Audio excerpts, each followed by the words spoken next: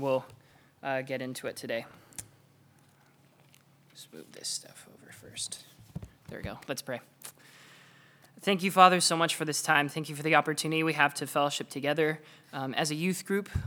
We just come from so many different backgrounds and different places, Lord, different cultures, different personalities, different dispositions. But the one thing that unites us, Lord, is you and the salvation that you have purchased for us through your Son, Christ. Let Christ be the focus of this night. Let it be the focus of this message. Let him shine brightly in our hearts, that we would desire to live lives for him, with him as our hope, Lord, that we would run and endure the race of this life, that we may present ourselves before you as people who love you and are excited to spend eternity with you. Thank you for these things, Lord, and we pray all this in your name. Amen. So before this next PowerPoint slide shows up, I will tell you that the slide after it also, just for a second, slowed up, and there is a word there. If you saw the word, don't answer the question that I'm about to ask, because you will already know it. But if you go to the first slide here are 4 pictures. And what I want you to do is look at these pictures and try and think of a word that unites all of those pictures together, okay? We have a group of adults who are laughing at someone, I assume. I don't know if they're doing something worth laughing at, but they are. There is a very sarcastic man with a very sarcastic response to somebody. There is a picture of a news report of some kind, of a man hanging off the side of a car. I assume the car is driving on the street. And the last one is a business guy who is hanging out on a tricycle, who Sam in particular loves, who is riding on a tricycle. Now, anyone out there brave enough to try and guess in one word what all of those photos are representing? Again, if you saw the word, don't answer. Okay. Is that me? No, thank goodness it's not me. Sam. I saw the word. Nope. Did everyone raise your hand if you saw the word? Okay, I'm just going to say it. Everyone saw it. What's that? Maria didn't see it. Maria, do you want to take a guess? Are you sure? We'll give team what's that? Oh, never mind then. Okay. All right, you can go to the next. Okay, Cameron, you want the big? Yes, immaturity. The word is immaturity. So we're going to end up talking today about maturity and immaturity. All of these photos, I hope, can somehow be reflective of the idea of immaturity. If we were going to be technical about it, maybe not the way we would describe maturity in everyday life, but what maturity really is talking about is the process of learning or growing to get to a certain stage in life. That's kind of the technical way. But when we talk about maturity and immaturity, what we're actually really talking about is learning to be a functional adult or learning how to behave like an adult. There's actually a slang that some of you guys might actually use to describe maturity or immaturity. It's adulting. When you behave in a certain way, even though you're not an adult yet, you are adulting when you do certain things that we expect adults to do. So if you learn how to pay taxes, when you get your license, if you shoot a gun for the first time, some people tell me, if you are taking college classes, the way people describe this is adulting. And one of the things that I hope these photos can represent is you can actually look at how someone behaves, and you can demonstrate, just from the behavior, whether they're mature or if they're immature. So, for example, the first 2 pictures at the top, the adults pointing and laughing, and the gentleman being sarcastic to somebody else. If you are insulting someone or being mean to someone, you might very naturally point at them and say, well, that's pretty immature. And the reason is because on the opposite side of things, in maturity would dictate the expectation that we have in adults is a certain level of kindness, is a certain level of morality. And that's important not just in terms of what we believe is right or wrong, but even for a society to work properly, people have to behave in a certain way towards each other. They have to be kind in order to be productive. They have to get along in order to get things done. That's kind of an expectation, and when that's not met, we call those people immature. Responsibility. is another big sign of immaturity. The gentleman who's on the bike, the business guy who's hanging out on a bike, we would look at that behavior, if we know he's a business guy, and we'd say it's immature because the expectation is that he's supposed to be doing businessy things, and instead he's doing entertainment things. He's entertaining himself. And we call that immature because maturity would say that you have certain responsibilities that you need to complete. And if you do not fulfill responsibilities that you have been given, we would define you as immature. And then the last one is kind of indicative, the gentleman hanging off the side of the car, is that when you look at someone doing something immature, if it's super immature, it's not just that you look at that guy and you're like, oh, that's not very smart. You look at that guy and you say, oh my gosh, he's going to kill himself. And that's because a certain level of immaturity is incredibly dangerous. If you are not functioning as an adult, and you are functioning so differently than an adult should, it's not only irresponsible, but it's dangerous. It has real safety concerns and can be very, very dangerous if you do not fulfill the expectations you've been given. And really all four of those things in talking about immaturity are supposed to point to one very simple thing, which is that maturity is important. If you are talking to people who aren't even believers, they will also agree that maturity is important. And what we're really going to talk today is that for Christians, maturity is not only important, it is actually the goal of every single Christian's life. Now, to give you a biblical definition of maturity, the Greek word that is used in Colossians 1:28 for maturity means complete. If you are a mature Christian, it means you are a complete Christian. First of all, that means that you receive the gospel, that your salvation is completed, but it actually means more than that. If you are a complete Christian, you have not only received the gospel, but you are also transformed by the gospel. The gospel is a message you've received, and consequently, you live out the gospel. It affects what you do and what you say and how you think. And because Christ has completed us through the gospel, a complete Christian then goes on to live out a complete life by growing. That's why maturity means growing. A complete Christian, a mature Christian, is someone who actually grows. Now, Paul, in his section that we are going to cover today, has been talking about ministry. He's been talking about the motivations that he has had as a believer in ministry. What he talked about last week when we were in verses 24 to 27 is that believers in Christ are motivated to do ministry by representing Christ and sharing his gospel as it's been revealed from the Old Testament and then in Christ in the New Testament. And the ministry is not just something Paul is supposed to do, but something that every Christian is supposed to do. And now as he detours in verse 28 and verse 29 to talk about maturity, what Paul wants to explain is not only that all of us as individuals need to live out a complete Christian life, need to live out a mature Christian life, but we are called to take up the ministry of maturity. What Paul is going to explain today is not only that you need to grow in maturity, but that you should desire in your heart for other people to be mature.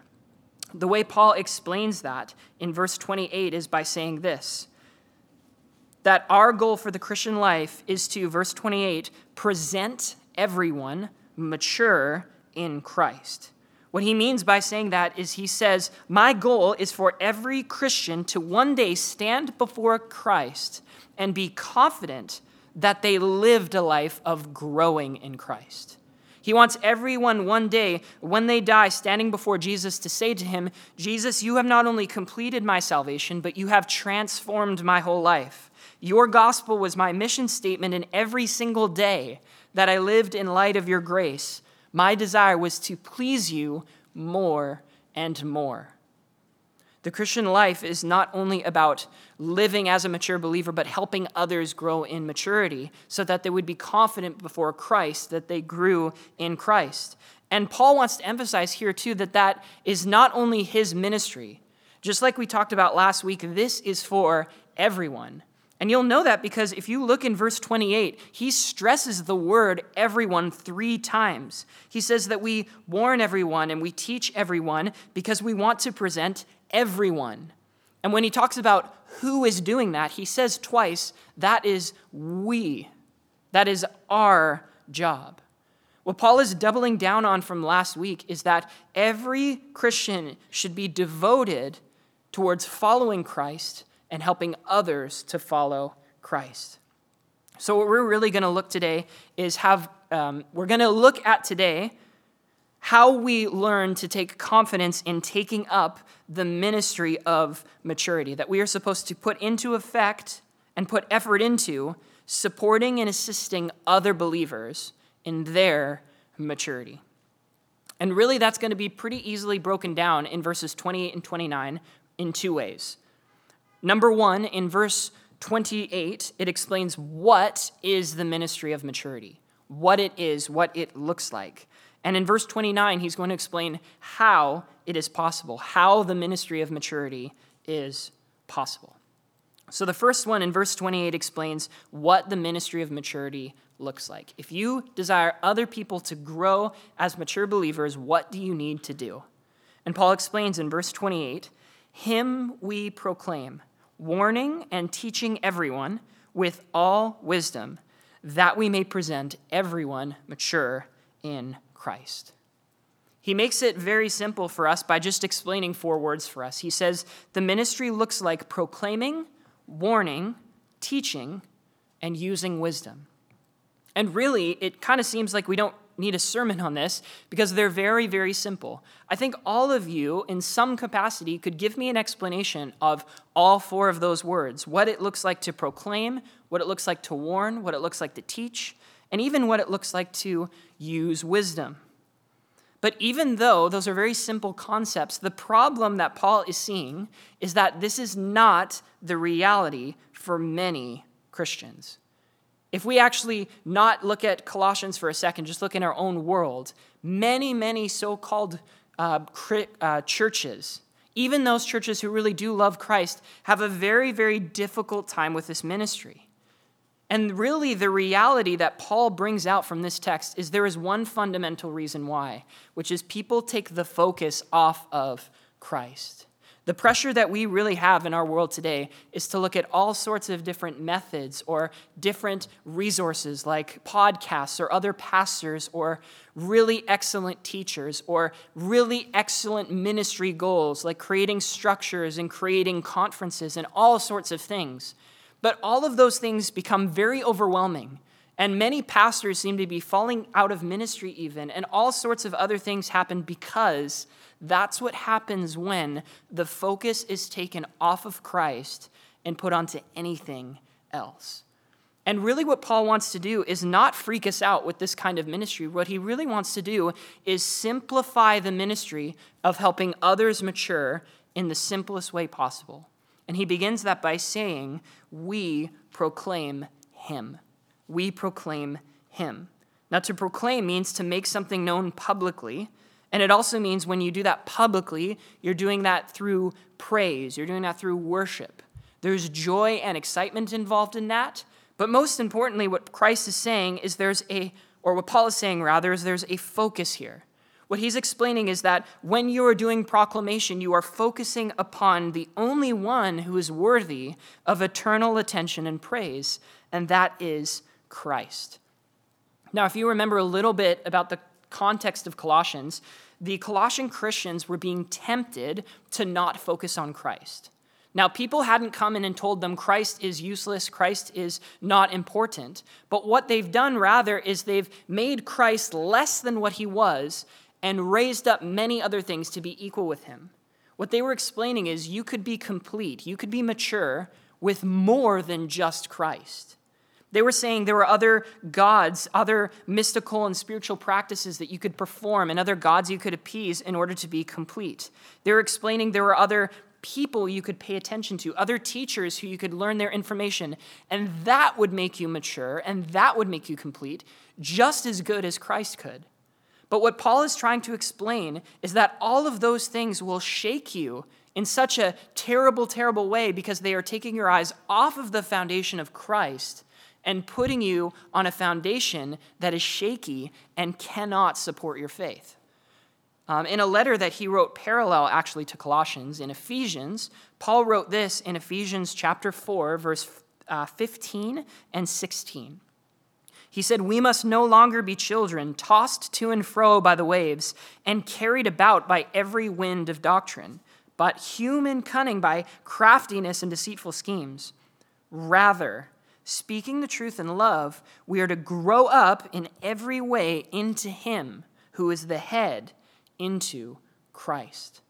The whole purpose of the book of Colossians is to help believers understand that completion and maturity is only found in Jesus Christ. And that was why in verses 15 to 20 that we looked at a number of weeks ago, everything is coming back to a greater and grander vision of who Christ is.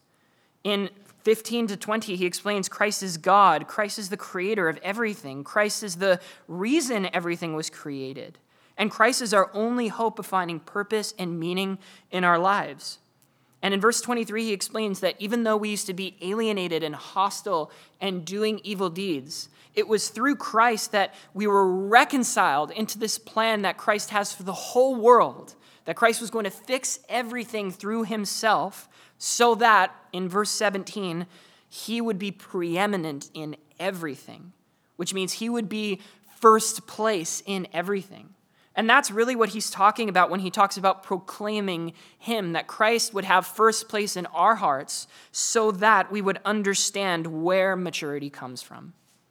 One of the greatest passages in the New Testament on maturity actually explains the same thing, and that is 2 Corinthians chapter 3, verse 18. 2 Corinthians chapter 3, verse 18, where Paul says this, "We all, with unveiled face, beholding the glory of the Lord, are being transformed into the same image from one degree of glory to another." What Paul is really explaining in that verse is saying this: we were blind, and through Christ, now we see. And now that we can see Christ, as we continue to look at Christ, we become more like Christ. If you look anywhere else as your primary means of completion, nothing will change. But if you are constantly looking at Christ, you will be transformed to look more like Christ. And that is what it means to be complete in Christ. And all of this really, again, is just to take the pressure off of this ministry. If you think about it, if we were supposed to draw attention to ourselves, if we were proclaiming ourselves, this ministry would be incredibly more difficult. If that was the case, then we would have to keep up appearances of our own goodness and our own excellence, and we would eventually have to lie to convince people that we were worthy of all of their attention. That would be proclaiming ourselves. But we proclaim him. We proclaim the all-powerful, almighty Savior who is transforming the whole world because he has the answers and he has the grace. And we are simply products. We are vessels of his grace. And so really what Paul is saying here is that the ministry isn't dependent on me being a perfect Christian. Really, all this ministry is about pointing people to a perfect Savior. It means our job isn't to be a perfect model. Our job is only supposed to be pointing towards Christ, who himself is the perfect model. And as we all look at him together, we grow together in him. Paul explains this beautifully in a passage that I wish we could get deeper into, but he explains in 1 Corinthians chapter 2 that the only thing that he came to do is preach Jesus Christ and him crucified. He didn't come with a 10-step plan of all of the things you need to do to be saved. Everything that he talked about, even if it seemed unrelated to Christ, was all about Christ. And the point of that is supposed to help us understand that we have a lot of relief in being people who make mistakes, people who fail, because it's not about us, and it's about giving attention to him. And even in our weaknesses, we can still do this ministry faithfully. Now, as Paul has explained proclamation, he kind of doubles this down on that with his next two words, because his next two words are really just two sides of the coin that is proclaiming. Paul explains that as we proclaim him, we warn everyone and we teach everyone. That first word, warning everyone, is something that I think, again, we understand pretty well. It means to help people understand the dangers that lay ahead of them. If you think about your whole life as walking down a spiritual road, you can imagine that as you learn about Christ and his commandments, that spiritual road is being dotted with various signs. Signs that say, do not enter, signs that say, danger ahead. And what we are doing when we're warning people is helping other people understand that those signs on the spiritual road are warning them to go away from one path and be detoured to another path, a path that leads directly to maturity and completeness in Christ. The literal word actually there for warning means to fix something properly in your mind. So if you want to think about warning in this way, what warning really is explaining to someone, I see this behavior in your life, and what that means is that Christ or one of his commandments is not fixed in the right place. The reason you are going after this kind of sin is because this commandment you don't believe, or the reason you're going after this kind of pleasure that won't satisfy is because you don't believe Christ will satisfy you, and so you look for satisfaction in this. And I think even as we talk about that, I think any person who's ever talked to people or any person who's ever been rejected by people would understand that warning is not fun. Warning is uncomfortable. This world is constantly complaining about Christians warning people because they do not want to be warned. And in your life, if you are a faithful Christian, I can promise you that you will be at some point accused of being judgmental or unkind or impatient. But the reality that Paul is explaining in the ministry of warning is that we need to care about the redemption of others more than our reputation. We need to care about maturity more than popularity. If you remember the picture of the guy hanging off the car from the introduction, immaturity is dangerous.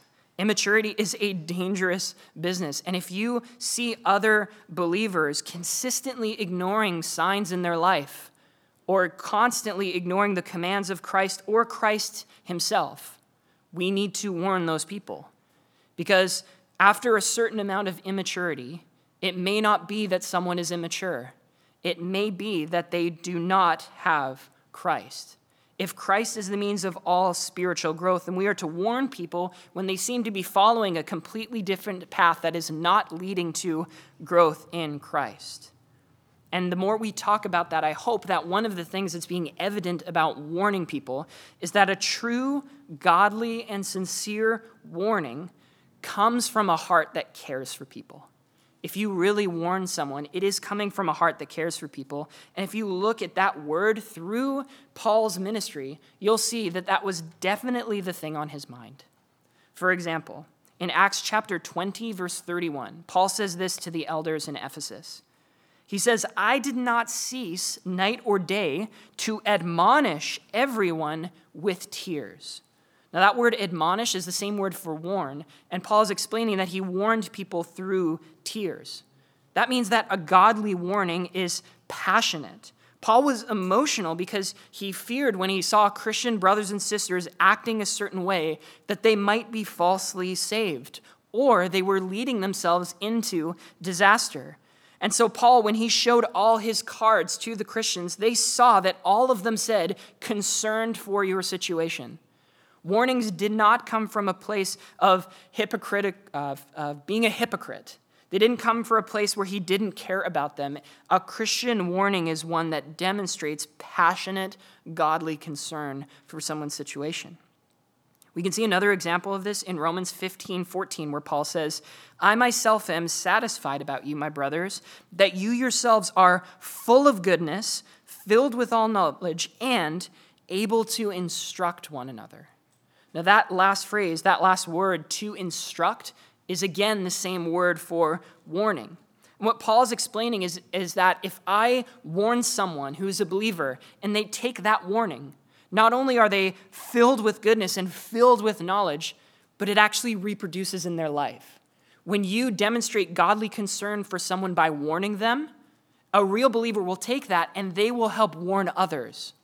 And so the ministry of warning is actually one that reproduces and it compiles on each other like a snowball going down a hill. And more people are helped in knowing how to minister. And as Romans 15:14 says, they are literally filled with goodness. One other clarification that might be helpful, Paul says in 1 Corinthians chapter 4, verse 14. Paul says, I do not write these things to make you ashamed, but to admonish you as my beloved children. Again, that word admonish is the same word for warn, and it demonstrates the motivation behind warning someone. Warning someone is never, ever to put them to shame. It is never to make light of their mistakes, to make yourself feel better, or to make them feel worse about themselves. When you give a true, godly, sincere warning to somebody else, it actually demonstrates that you believe that we are family. And we would never, ever let a family member walk willingly into danger. And so as we alert them to their destructive or sinful behavior, we are also demonstrating to them that this is all coming from a heart of concern and love for their situation, and that they have all the hope in the world to get out of that situation and be put back upon a stable path towards Christ. So the ministry of warning is part of proclaiming Christ and is an essential part towards the ministry of maturity. Then Paul goes on to say the other side of proclamation is not just warning, but teaching. And again, teaching is very, very simple, unless I asked any one of you, how would you feel comfortable teaching equipping hour this Sunday? If I asked that, I could almost guarantee nobody would want to raise their hands. And obviously, there's a couple of reasons for that. One would be, we just don't like public speaking. One would be, well, I don't have enough time to prepare. But it's good to ask ourselves if maybe one of the reasons we wouldn't want to do that is because we feel uncomfortable teaching Jesus to other people. Now, evangelism has always been something, especially in youth ministry, that's one of the top 10 most nerve-wracking things. And that's something you grow through experience. But it's also something terrifying because many Christians don't think they ever know enough about Christ. We always want something about apologetics. We always want something about evangelism because we never feel like we know enough about Christ. But the reality is, and the confidence you should take, is that if you know the gospel, you can teach the gospel. If you know the message that has saved you, you can teach that to someone else. And the effectiveness of your approach is not going to be dependent on all this thing that you know. It's really going to be dependent upon the same power that saved you, which means it's dependent on the Holy Spirit. It is not dependent on you. It's totally dependent on the Holy Spirit who has been given to you. Jesus' disciples were also nervous about this when Jesus was leaving them. They were worried about teaching people. And Jesus helped quell some of their fears by explaining to them in Luke 12:12. When they bring you before synagogues and the rulers and the authorities, do not be anxious about how you should defend yourself or what you should say, for the Holy Spirit will teach you in that very hour what you ought to say. Knowing the power behind teaching doesn't exclusively come from you knowing everything about a subject. It comes from the passion you have for Christ, which has been given to you, which is an evidence of the Holy Spirit working in your life. So take confidence in that as you are told to teach other people. Now, the other obvious thing that you should know is that you not only have the power of the Holy Spirit, you have all of the tools you need at your disposal, which is literally the Word of God. The New Testament also calls it the Word of Christ. I remember being in seminary, I went to so many different pastors and teachers and elders to try and get all these techniques, all these strategies to try and be a better teacher and a better communicator. And one of the pastors that I knew back in Canada always reminded me every single time when I was asking for the best book to read or the best strategy to approach someone who was struggling with sin, he would remind me every single time, keep reading the Gospels, keep reading the Gospels, keep reading the Gospels, because it is never, ever maybe I can rephrase that. It is never, ever wrong to read more and more of Christ. You need to look more and more at Christ. And if you read the Gospels, that's exactly what Christ is doing. He is teaching people so people will know how to teach. The whole Gospel of Luke that we're learning on Sunday morning is stressing this fact. In Luke 4:14 explains that Christ taught in the synagogues. In 4:31, he says that he was teaching on the Sabbath. In chapter 5, verse 3, he says he sat down and he taught the people from the boat. In 5:17, it says one of those days he was teaching. In 6:6, it says that he entered the synagogue and he was teaching. And after it stresses Jesus teaching so long, it eventually gets to Luke 11:1, where the disciples ask Christ, "Lord, teach us." The reality is that if you are someone who cultivates in your heart a desire to be teachable, if you want to be taught, then you are being molded into someone who would be gifted at teaching. Not just because of your personality, not just because you have a specific spiritual gift of teaching, but if you love to learn, you will be able to grow in your teaching. It comes from time and it comes from practice, but it really comes from a heart that loves to be taught by Christ. And as you desire to be taught by Christ, that will naturally come out of you and it will affect the lives of people around you. So we are called to proclaim Christ by warning and teaching and proclaiming Jesus Christ. And the last section that he adds in verse 28 is this, that we are to do all three of these things with all wisdom. Now, we could literally talk about wisdom forever, so I'll just sum up wisdom in one very quick phrase, which is this. Wisdom is putting knowledge into action. Wisdom is putting knowledge into action. Wisdom means that you learn things and then you apply them. And it means that you are learning constantly how to apply them properly in a broken and confusing world. What it means to be wise is to recognize that knowledge needs to be applied at the right time with the right intention and right behavior and right purposes.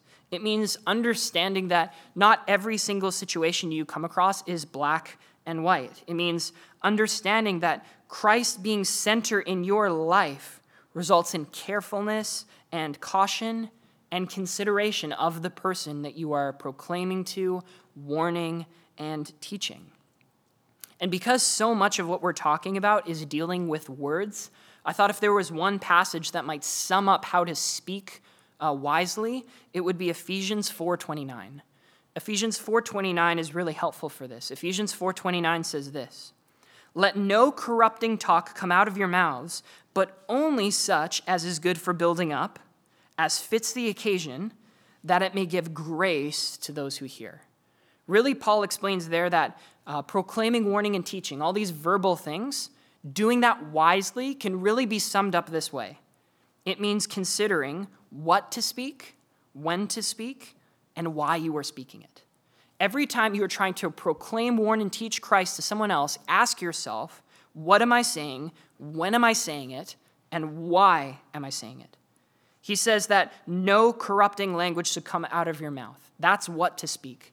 Don't say anything that you think would dissolve the soul of the person in front of you. Don't say anything but that would lift them up, that would build them up, that would lead to them looking away from their situation, but looking as Christ as the supreme, sufficient Savior of their lives, who will willingly demonstrate grace to them. If you are pointing them towards Christ, then you are speaking what builds up. But then Paul adds that it needs to fit the occasion. That's when to speak. You need to speak when it seems appropriate to say something. Now, the way that kind of this works out is that you're talking to someone who has a situation and you spit out the very first verse you can think of, or you basically say the only verse that you think you have memorized, like a Romans 28:28 kind of is applied to every single situation. And that's an amazing verse, and all verses are amazing, but not every verse fits every single occasion. Part of the reason you read the Bible isn't just for your knowledge, it's so you can help other people's situations as well, that you can speak into their circumstances and help them see where the Bible fits into their life. Now, learning how to speak as it fits the occasion does take time and practice, but if you begin to consider it now, you'll be way steps ahead with so many people. It will remove stubbornness in your heart and replace it with humbleness that only comes from Christ when you're considering what to speak and when to speak it. But the last reason, he says, is why you speak it. Ephesians 4:29 says that we speak what gives grace to those who hear. Your speech should be saturated with grace. It should be saturated with the knowledge that you yourself are a sinner, but you have a great Savior. And so the number one word on your lips is grace. It is, there is mercy, there is forgiveness, there is hope. Now that involves warning. It's not all positivity, but the end of every conversation is there is hope, and hope is in Christ. Using wisdom means always trying to think how to explain Christ, when it would be appropriate to point to an aspect of Christ, and reminding them that everything that you speak is not because you are amazing, but because Christ is an amazing Savior. So that is all of what the ministry looks like in a nutshell. It's proclaiming Christ, pointing people to him who is the source of everything good, warning people, which means pointing out where they are walking away from Christ, and then teaching them, putting them back on the road towards Christ, and using wisdom, applying things correctly in a broken and confusing world. But because all of that does seem very intimidating, and I think Paul knew it sounded intimidating, he actually sums up this ministry with verse 29. And verse 29 explains how this ministry is possible. And this section will be a lot shorter than the section we just went to because it's very straightforward. He explains how this ministry is possible. Paul explains, "For this I toil, struggling with all his energy that he powerfully works within me." Paul first explains that this ministry is something that he toils and struggles for. That word toil refers to working until you are exhausted. And the word struggle has something very similar to that. It means to agonize or to labor for. It means you are constantly putting effort into a particular goal. What Paul is explaining is that the ministry of maturity is not like lifting a deadlift up above your head for 5 seconds and dropping the bar. That is not what the ministry of maturity looks like. It looks much more like a marathon. It is longer. It is more straining. It makes your back hurt at periods, and it makes you sweat. It is a ministry that takes a sustained effort. And what Paul is not trying to do is freak us out. What he's really trying to do is offer a challenge. One of my old Bible study leaders who preached on the same passage summed up verse 29 like this: "How far are you willing to go to help someone else look more like Christ? How far are you willing to go to make someone else look like Christ?" If we were, and me as well, completely involved in this as well, if we were to look at ourselves, intimidation isn't always the reason why we're worried about representing Christ. Sometimes it's just because we're lazy. Sometimes it's just because we actually know we could put effort into it, but we put effort into other things. And we put effort into good things that are fun. We put effort into airsoft matches and cross-country races and soccer games and writing papers and preparing for college and preparing for post-education, preparing for work, designing technology and organizing hangouts with our friends, designing, entertaining, reading, writing, playing. We struggle for so many of those things. And all of those things are fine, and all of those things are worthy of putting a certain amount of effort into. But the question really is this: do we put the same effort into our friendships? Do we put that same effort specifically into our Christian friendships? We can often think Christian friendships are easy because everyone's already in Christ.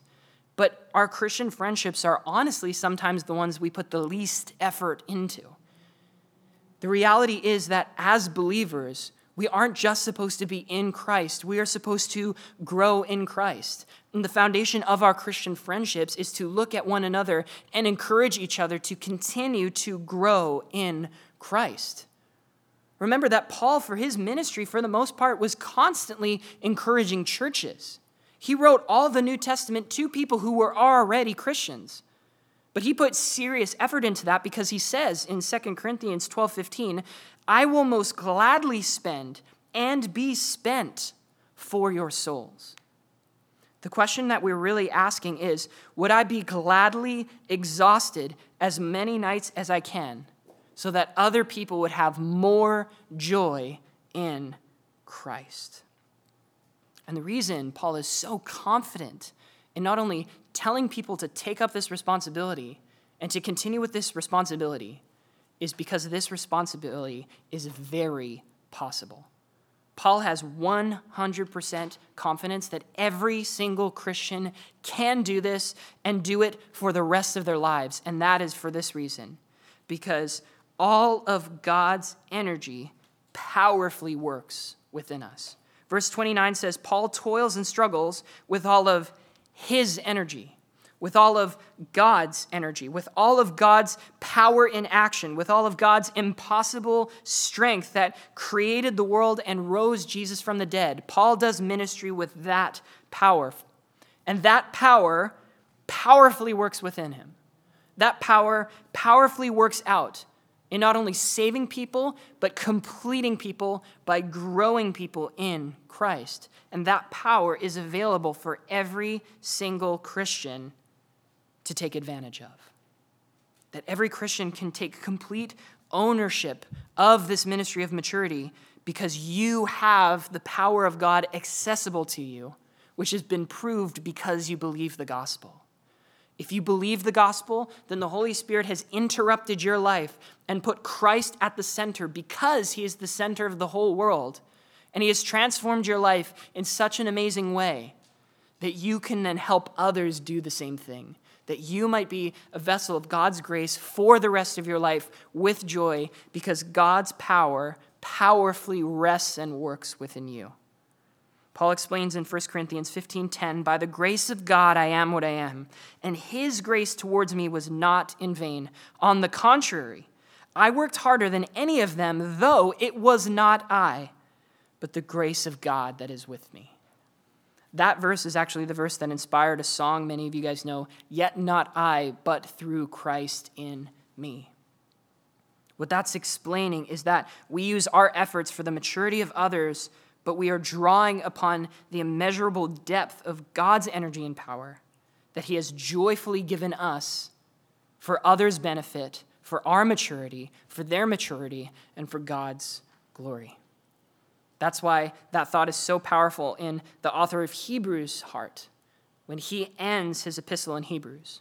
In verse 13:21, he ends his epistle by saying that God equips you with everything good that you may do his will, working in us that which is pleasing in his sight, through Jesus Christ, to whom be the glory forever and ever. Amen. As we end with this, as we think of this, I want you to look at just two final photos. I'm not exactly sure when they'll come up, but the photos are going to be of two Olympic runners. Their names are Isaiah Jewett and Nigel Amos. And you may not have seen them, but they ran a number of races. These photos were taken from the 800-meter race at the last Tokyo Olympics. And as has happened in many times in the Olympics, coming around a corner of the race, as they were exhausted and racing a bunch with many other people, they ended up falling in the middle of the race. It was very difficult to see who tripped over whom, but the reality was serious defeat and frustration and impatience and even despair. And that's only normal when you've worked so hard for so much of your life for this one moment, and that moment results in failure. Training and preparation for the Olympics, and now all of those medals finished. And you would think that that would show up on the faces of these two guys, but it actually didn't. What's beautiful, even in 10 or 20 seconds after they fell, they ended up looking at each other, reaching their hands out for each other, grabbing alongside, putting their arms around another, and excitedly and joyfully still walking to the end of the finish line. I think that's helpful for us because that is actually a very realistic view of the Christian life. We struggle to be the best at so many things, but in some of the most important, some of the most critical moments of our life, we seem to fail and we seem to fall. But when you remind yourself actually that winning isn't the most important thing, getting to the end is not the most important thing, that your life is built around bringing others to the end, you can actually get up from those failures, look at Christ, and continue to the end with joy. No matter how tragic and how painful all sorts of periods in your life become, You can consider that the ministry of helping others mature in Christ, that they would see Christ and then grow in Christ, is not only possible, but it is promised for every single person who is in Christ. And that is really, as we go into the Christmas break with only one sermon left in Colossians, I hope that that can be the goal for this ministry, that we would prioritize helping each other to the end of the Christian life, not trying to get the prize by ourselves, but bringing others to experience and live in light of the prize. That we would give up the riches of this world, that we would help other people get to the end, that we would take every single Friday night and every opportunity we have with our friends to be able to prioritize Christ as the greatest life that could possibly be lived. That we would strategize not to be extraordinary believers, that we would demonstrate instead ordinary faithfulness. That we would simply, as Hebrews 12:2 says, we would look to Christ as the founder and perfecter of our faith. And we'd recognize and take comfort in the promises he has given us, that equipping that he has given us and the strength that he has given us. And that we would understand that as he leads us and ministers to us, all of these things are a guarantee that we will get to the end and that we have absolutely everything we need to help other people get to the end. For that we are called to toil and struggle through his energy that he powerfully works in us so that we might present everyone mature in Christ, and we may present everyone mature in Christ. Let's pray.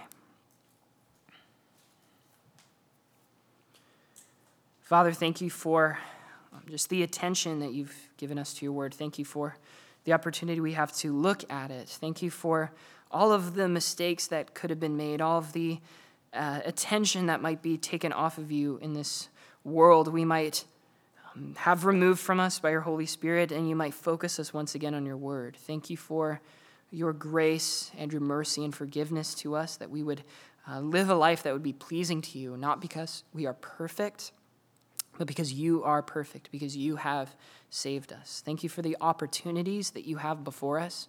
We pray we would walk in step with your Spirit, and that we would have your Son Christ firmly in our hearts, that we would be able to be faithful in those ministries, that we would not be worried about how amazing we are, but rather that we would look at you, that we would prioritize you, that we would be satisfied with the completeness you have brought to every aspect of our lives, and therefore we might present ourselves as a living sacrifice before you and present others before you, that we would live our lives in light of the end, that since you have given us such a great and sure and steadfast salvation, we could dedicate our lives, no matter the cost, for other people to be saved, that other people might not only see you and be converted to you, but might continue to grow in you.